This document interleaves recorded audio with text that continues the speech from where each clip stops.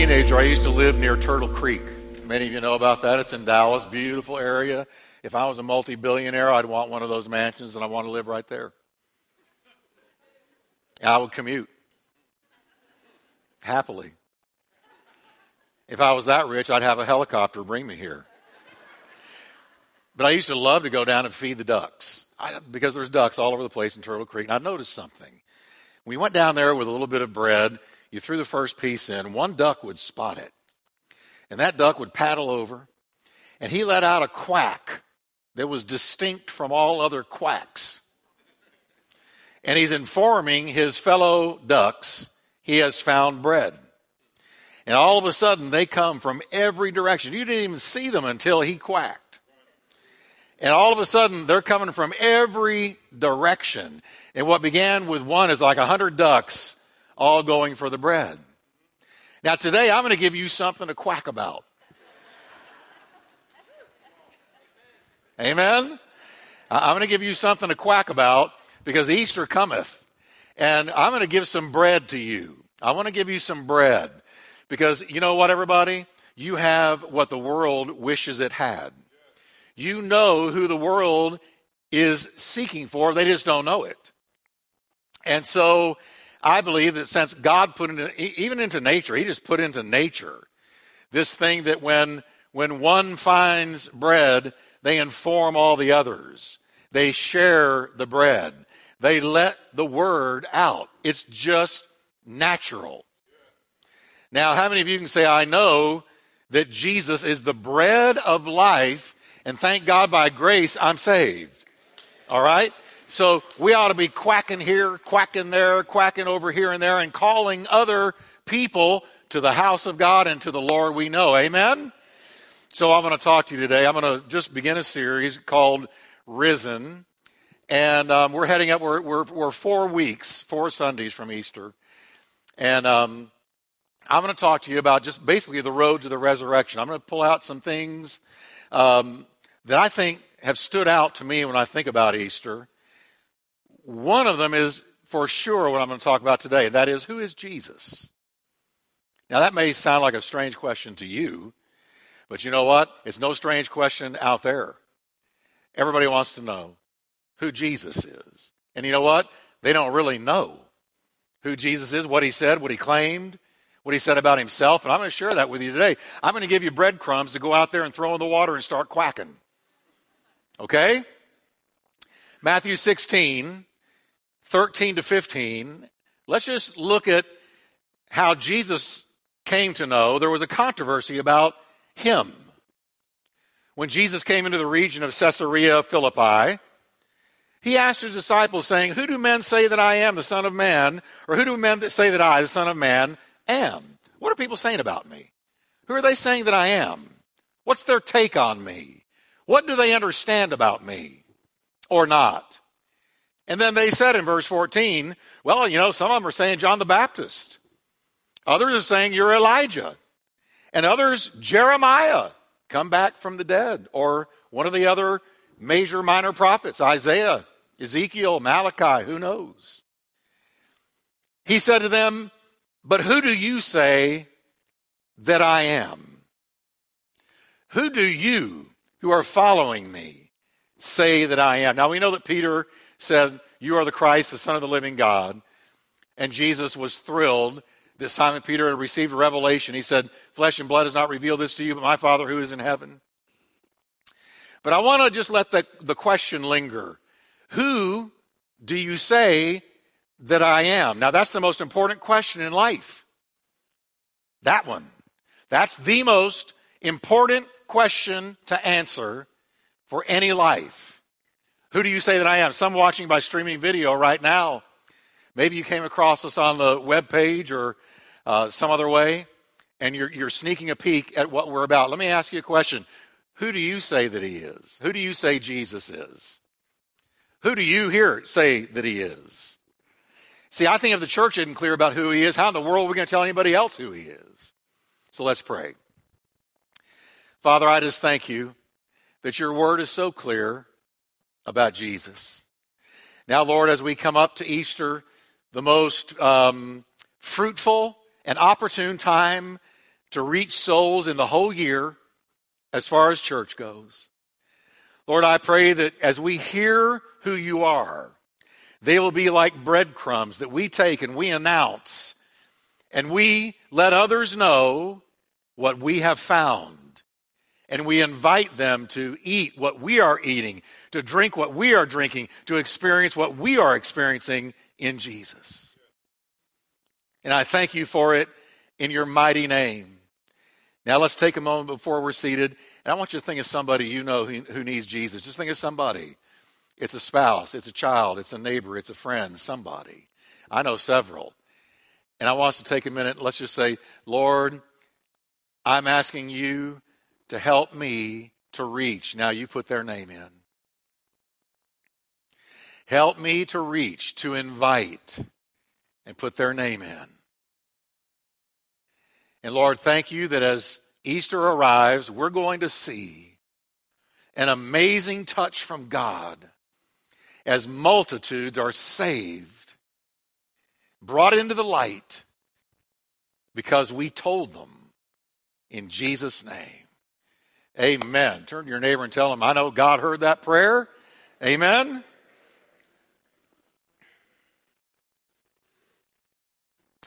Now, this passage shows that there was a great deal of confusion in Jesus' day about who he was. Now, I'm going to say that again. In Jesus' day, when he was walking the earth, right there in flesh and blood, there was a lot of confusion about who he was.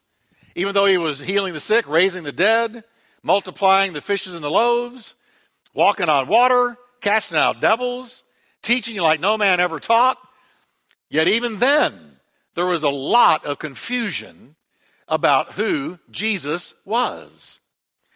Now, Jesus has simply asked his disciples here who people have concluded that he is. And nobody was quite sure who he was. Nobody could really answer it. Some said John the Baptist, some said Elijah, some said this, some said that. You know, there's a lot of scuttlebutt out there about you, Jesus, but nobody is really nailing it. Only Simon Peter nailed it. You are the Christ, the Son of the living God. And Jesus said, flesh and blood did not cause you to arrive at that conclusion. My Father in heaven gave you a revelation. My Father in heaven revealed it to you. If he hadn't revealed it to you, you would not have known it. But aside from Simon Peter, nobody knew. They just had a great big question mark. They liked what he was doing. They liked that he was a free lunch if you followed him. They liked what they saw going on, and he was certainly an amazing guy, no doubt about it. But there was confusion about who he was. So Jesus, even in his own time, was very controversial. He was a controversial figure. Everybody had an opinion about him, but they were all wrong. They had an opinion, but they were wrong. Can I say that again? They had an opinion about him, but they were all wrong. And it's no different today. I'm amazed when I talk to people about Jesus who don't know Jesus, how little they do know about Jesus. You would think in America they'd know a lot about Jesus, but we can't assume that anymore, church. They don't know a lot about Jesus at all. They don't know much about Jesus. When you say what Jesus said, when you quote him, they go, I didn't know he said that. I didn't know he claimed that.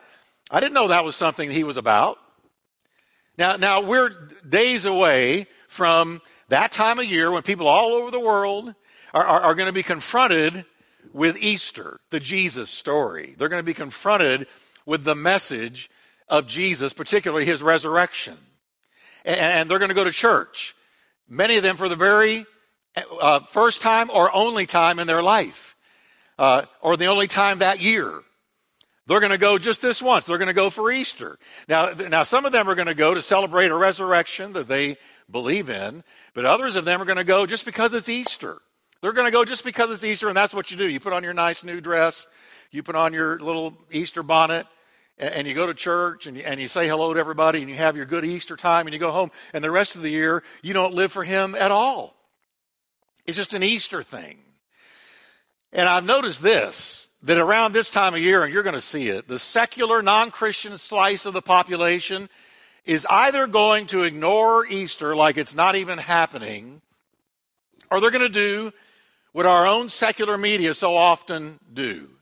They're going to put pictures on their magazine covers of Jesus, some portrait of Jesus, and they're going to headline the cover of that magazine with doubtful, skeptical titles about Jesus and who he was and the Christian message, the Christian faith, and the man, Jesus. And they sow doubt and they sow skepticism during this time of the year. They never celebrate that he rose from the dead. They always throw a question out there about whether he really did or who was he really. We don't really know who he was. Now, I looked a few of those magazine covers up from a few decades gone by. Let me just read to you an example of what I'm talking about, how our culture looks at Jesus. One Newsweek cover read this: Rethinking the Resurrection, a new debate. You know what that means, interpreted? Did he really rise from the dead? We're not so sure. Rethinking it. Another cover said, The Radical Jesus.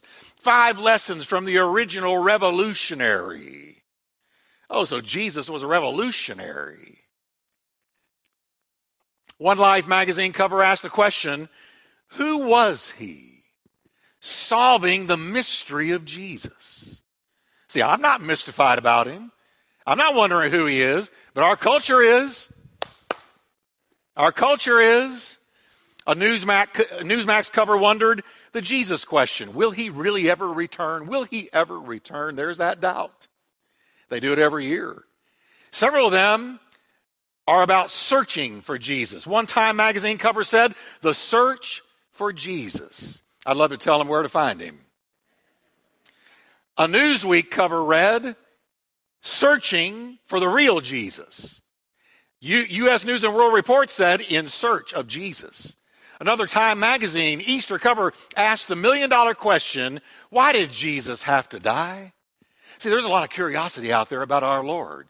So that's why today I want to give you some breadcrumbs to go out and quack about.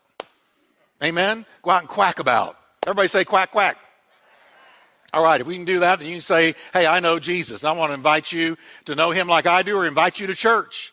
Now, here's the bottom line. When Jesus asked his disciples, who do men say that I am? And he got several responses. The same question today would elicit even more variety in responses because, listen, the devil makes sure that people are not clear about Jesus. Can I say that again? Satan makes real sure that people are not clear about Jesus. Because if they're clear about Jesus, they might just get saved. Amen?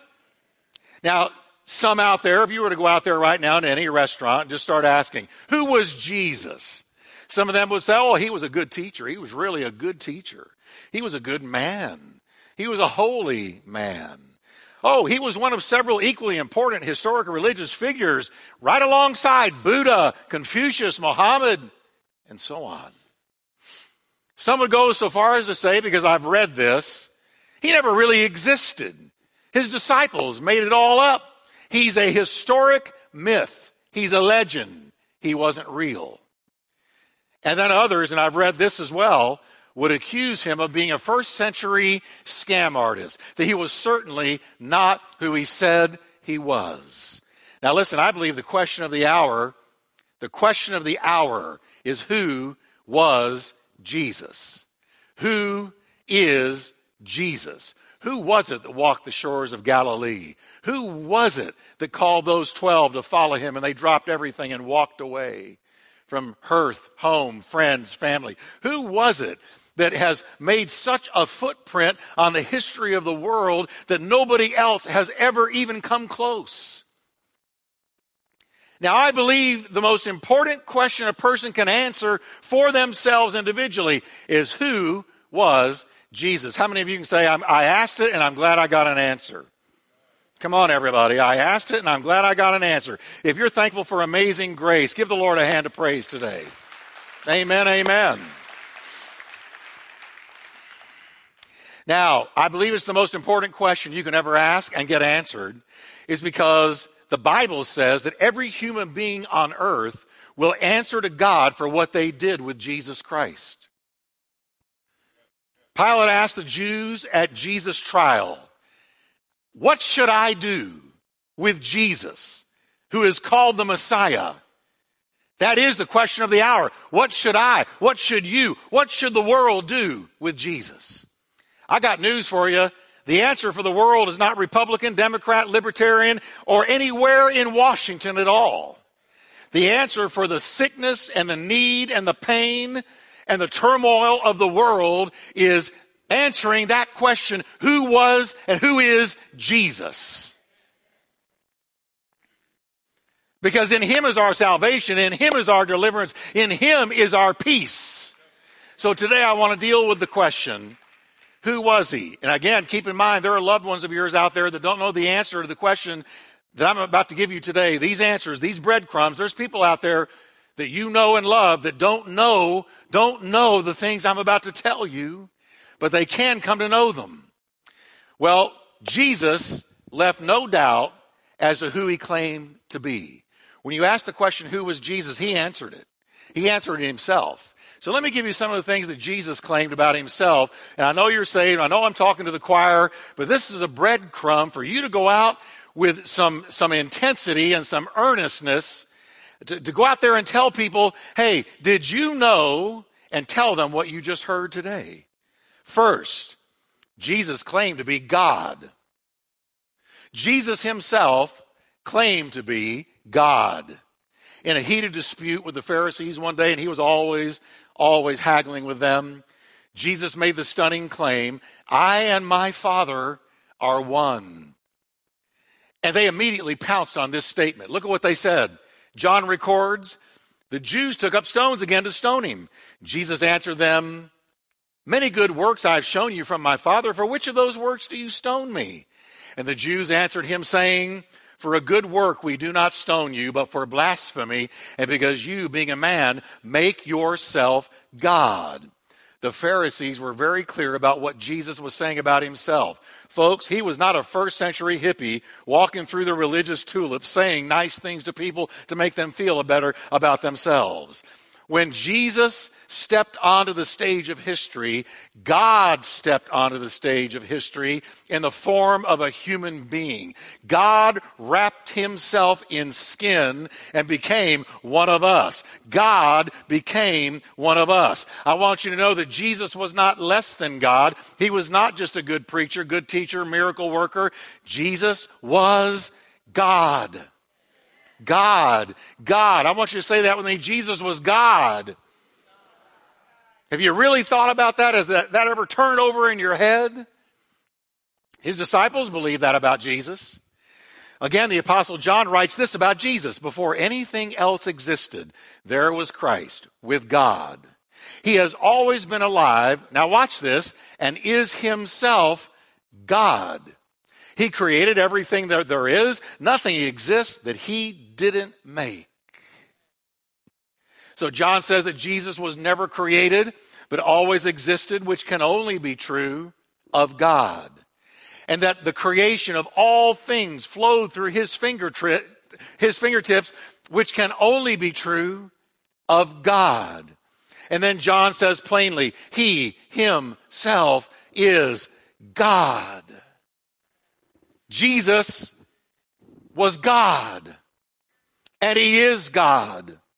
When doubting Thomas saw the resurrected Christ with his own eyes, he exclaimed, my Lord and my God.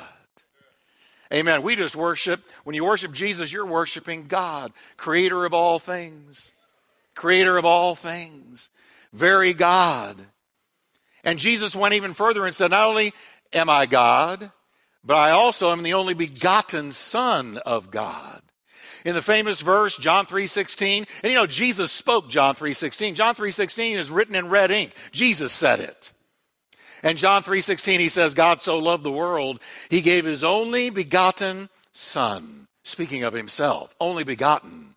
Now that little phrase, only begotten in the Greek language, means one and only offspring, one of a kind, the only one of its kind. Meaning there was never another one like Jesus. Not David, not Isaiah, not Jeremiah, Ezekiel, Daniel, Malachi, none of them. Not Abraham, Isaac, or Jacob. Not Melchizedek, nobody. There's never been another one and never will be like Jesus Christ. He's the one and only direct offspring. Mary conceived a child in her womb by the Holy Spirit overshadowing her.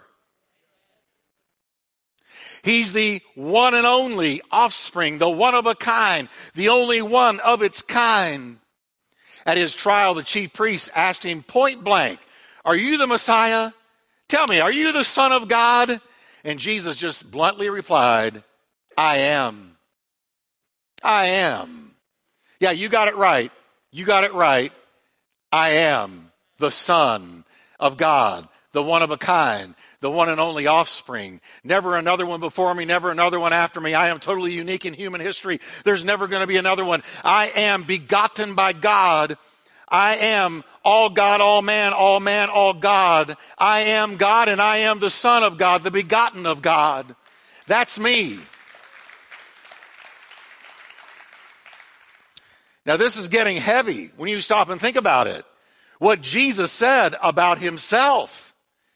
He also made the spectacular claim that he was the only way to God. Now, this one really gets people today. I was watching a very, very popular talk show host a number of years ago. Well, I wasn't watching the show. I watched a YouTube clip. And this person had somebody in their audience say, Jesus is the only way to God. And this person, this talk show host, got very upset and stood up and walked over to this woman with her microphone and said, he can't be the only way. There are many ways to God. He can't be. He is not the only way. And the audience clapped like they always do. But that talk show host was absolutely wrong. See, in our inclusive culture, we don't like the idea that there's only one route, one way, one road to get to God. We like to think we can get to him any old way, our best idea. But there is only one way. Jesus said, I am the only way to God, the only path, the only route, the one and only avenue to personally knowing God. Listen to what he said. I am the way, the truth, and the life. No one, everybody say no one. In the Greek, that means no one. No one, no human being on earth, no one gets to the Father but by me.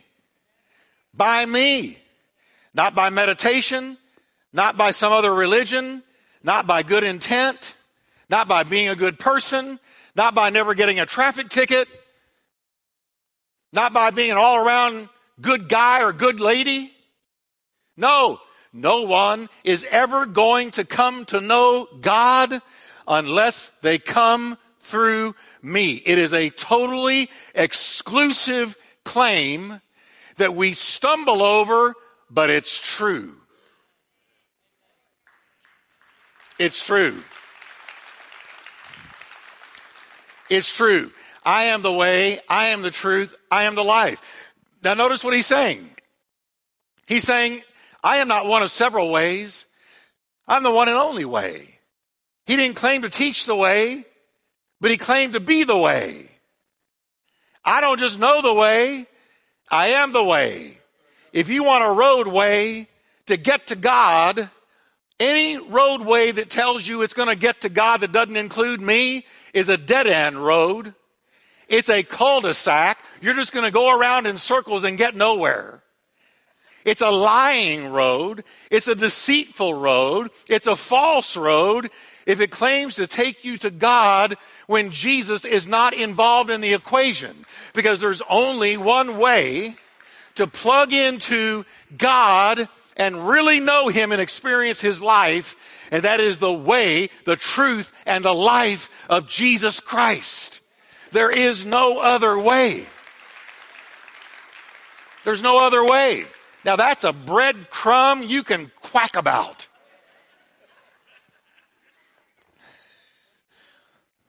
I'm serious. Quack, quack, quack, quack, quack. Hey, did you know, neighbor, that Jesus said he's the only way? He's the way, the truth, and the life. You're not going to get to the Father but through him. Listen, we live in a culture that is so filled with deception, it blows me away. And one of the deceptions out there is that you get there by New Age. You get there by this teacher, that teacher, who's claimed to tell you how to come to know God, and Jesus is not involved. That's a lie. It's a lying way. Jesus said in the last days there will be many false prophets, many false Christs, many false teachers. And what is the false teacher's method or message? It is, let me get you to God my way instead of Jesus' way. See, when Cain and Abel brought an offering to the Lord, Cain was a farmer. Abel was a shepherd. And the first couple, Adam and Eve, had taught the children that there is only one way to deal with the sin issue, and that is blood. Life is in the blood. Without the remission of, without the shedding of blood, there's no remission of sin. There must be a shedding of blood. So both boys heard the family message. Adam and Eve had learned it when they sinned, and God took an animal's life to cover them in animal skin. Something gave its life to cover their sin. And so when they came to make an offering to God, Cain chose his own way, his own idea. He said, I'm going to bring a vegetable offering. I'm going to bring him an offering from the field. I know what mom and dad have said. I know the whole message about the blood, but I'm going to do it my way. I'm going to do it my way. I'm going to go to him my way. And he brought a vegetable offering and offered it to the Lord. And Abel brought a animal offering. He shed blood. He brought an animal offering. He shed blood. And it says, God received Abel's offering, but rejected Cain's. And God said to Cain, if you do right, will it not go well with you also? But see, Cain's problem was our culture's problem. He said, I don't want to do it God's way. I want to do it my way. I'm going to do with my best idea, my method. That's the way I'm going to get to God. And God shut him out. The only way that God opened the door, the only person he opened the door to was Abel, who brought a animal sacrifice, and blood was shed. And the message to our culture today is, you don't get to God by your own way, by any good idea. There is only one road, one path, one avenue, one street. And it is Jesus Christ who is the way, the truth, and the life. And if you don't go by him, your offering, your idea will be rejected by God. Amen. Come on, everybody. How many of you are glad you came to him by way of the shed blood of Jesus? How many of you can say, watch this, that I tried some of my own ways and they did not work. But when I came to him by way of the cross and the shed blood, all of a sudden the Holy Spirit was poured out on me. The life of God was poured out on me. I came into direct contact with God, direct relationship with the Father. He became my Father. I became his child when I came by way of the shed blood. It's the only way. It's the only way. Nobody made claims like Jesus did. Nobody. And many of your friends, let me say it again, many of your friends, family, neighbors, co-workers, don't know what you're hearing today. I'm giving you breadcrumbs to share. I'm giving you a reason to go out and talk about him. I'm giving you a reason to come out of your own issues, your own problems, your own stuff, and reach out and tell somebody about Jesus. Because, listen, I can't do it all. You know people I don't know. You're going to come into contact with people starting today that I will never meet, that I don't personally know, but they're in your orbit, and you need to make like that duck and go out there and quack that you have found something worth eating. Come on, everybody. Come on. Jesus then made the amazing claim that he could give everlasting life. Life without dying. Life with no end. Listen to what he said. He said, I give my followers eternal life, and they shall never perish. I give my followers, not the curious, not those who simply know my name, but those who are following me, who have turned to me, who have come to me by faith, I give to them, I personally give to them eternal life, and they will never, ever perish. Life without dying. Life with no end.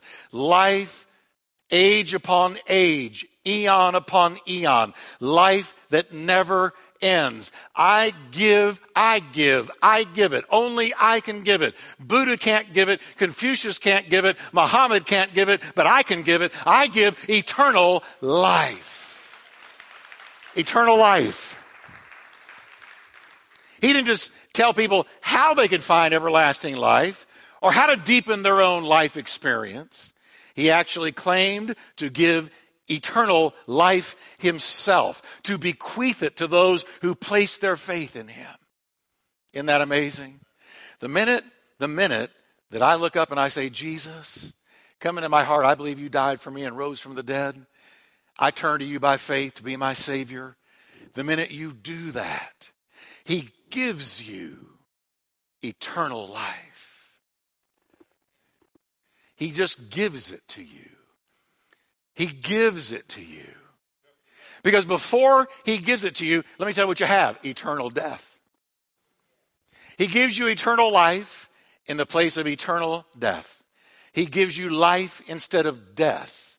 Joy instead of sorrow. Sight instead of blindness. Hope instead of hopelessness. Jesus gives to you at that moment of salvation eternal life. You become a spiritual trillionaire on the spot.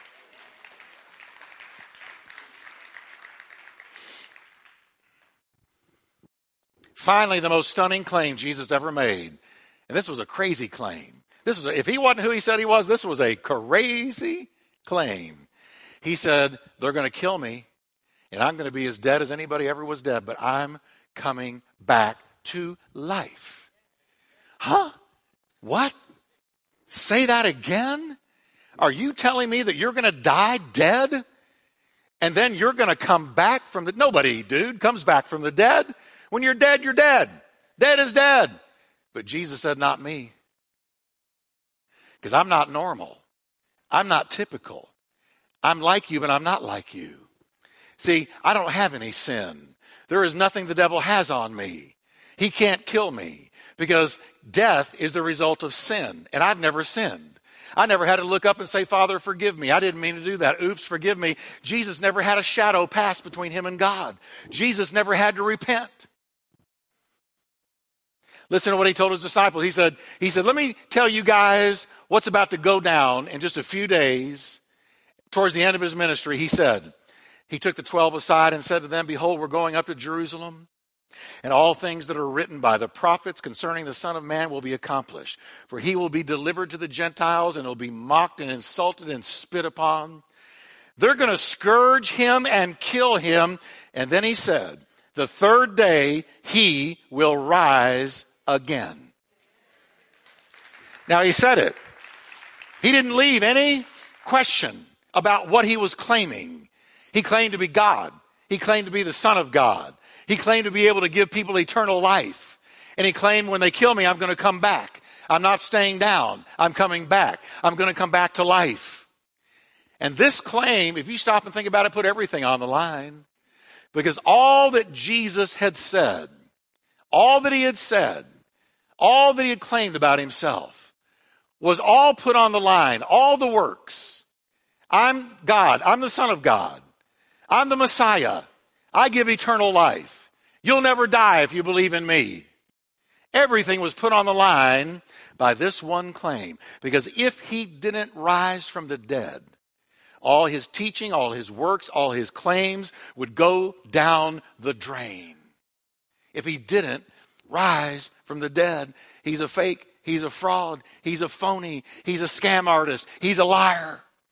If he doesn't rise from the dead. But Jesus willingly rested everything on this claim. When they kill me, I will rise from the dead. And the Bible says he indisputably arose. Paul the Apostle writes, he was buried and he was raised from the dead on the third day. And he was raised from the dead on the third day. And he was raised from the dead on the third day. Just as the scriptures said. Paul says, let me tell you who all saw him. He was seen by Peter and then by the 12. After that, he was seen by more than 500 of his followers at one time, most of whom are still alive, though some have died.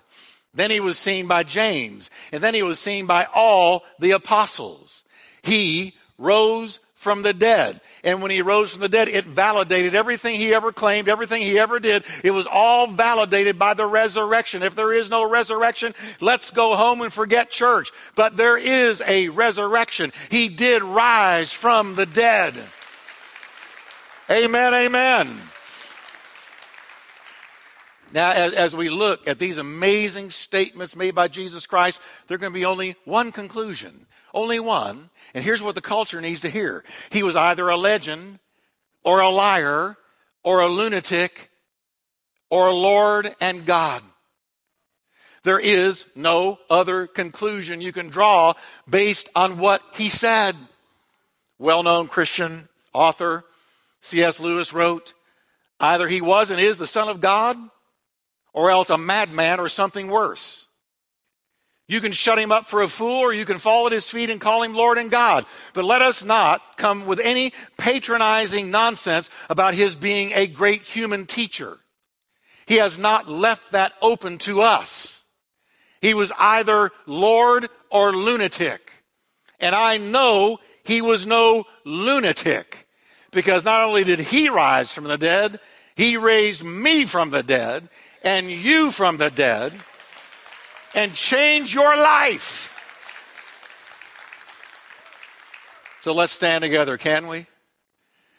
Say with me, he was God. He was the Son of God. He's the giver of eternal life. He rose from the dead. And now let's do this. He's coming back soon. Lord of Lords, King of Kings. Come on, everybody.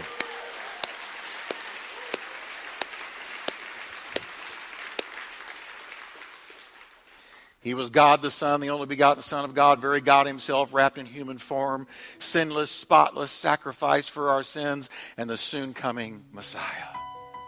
He'll split that eastern sky. Trumpet will blow. And up we're going to go. He came once. He's coming again.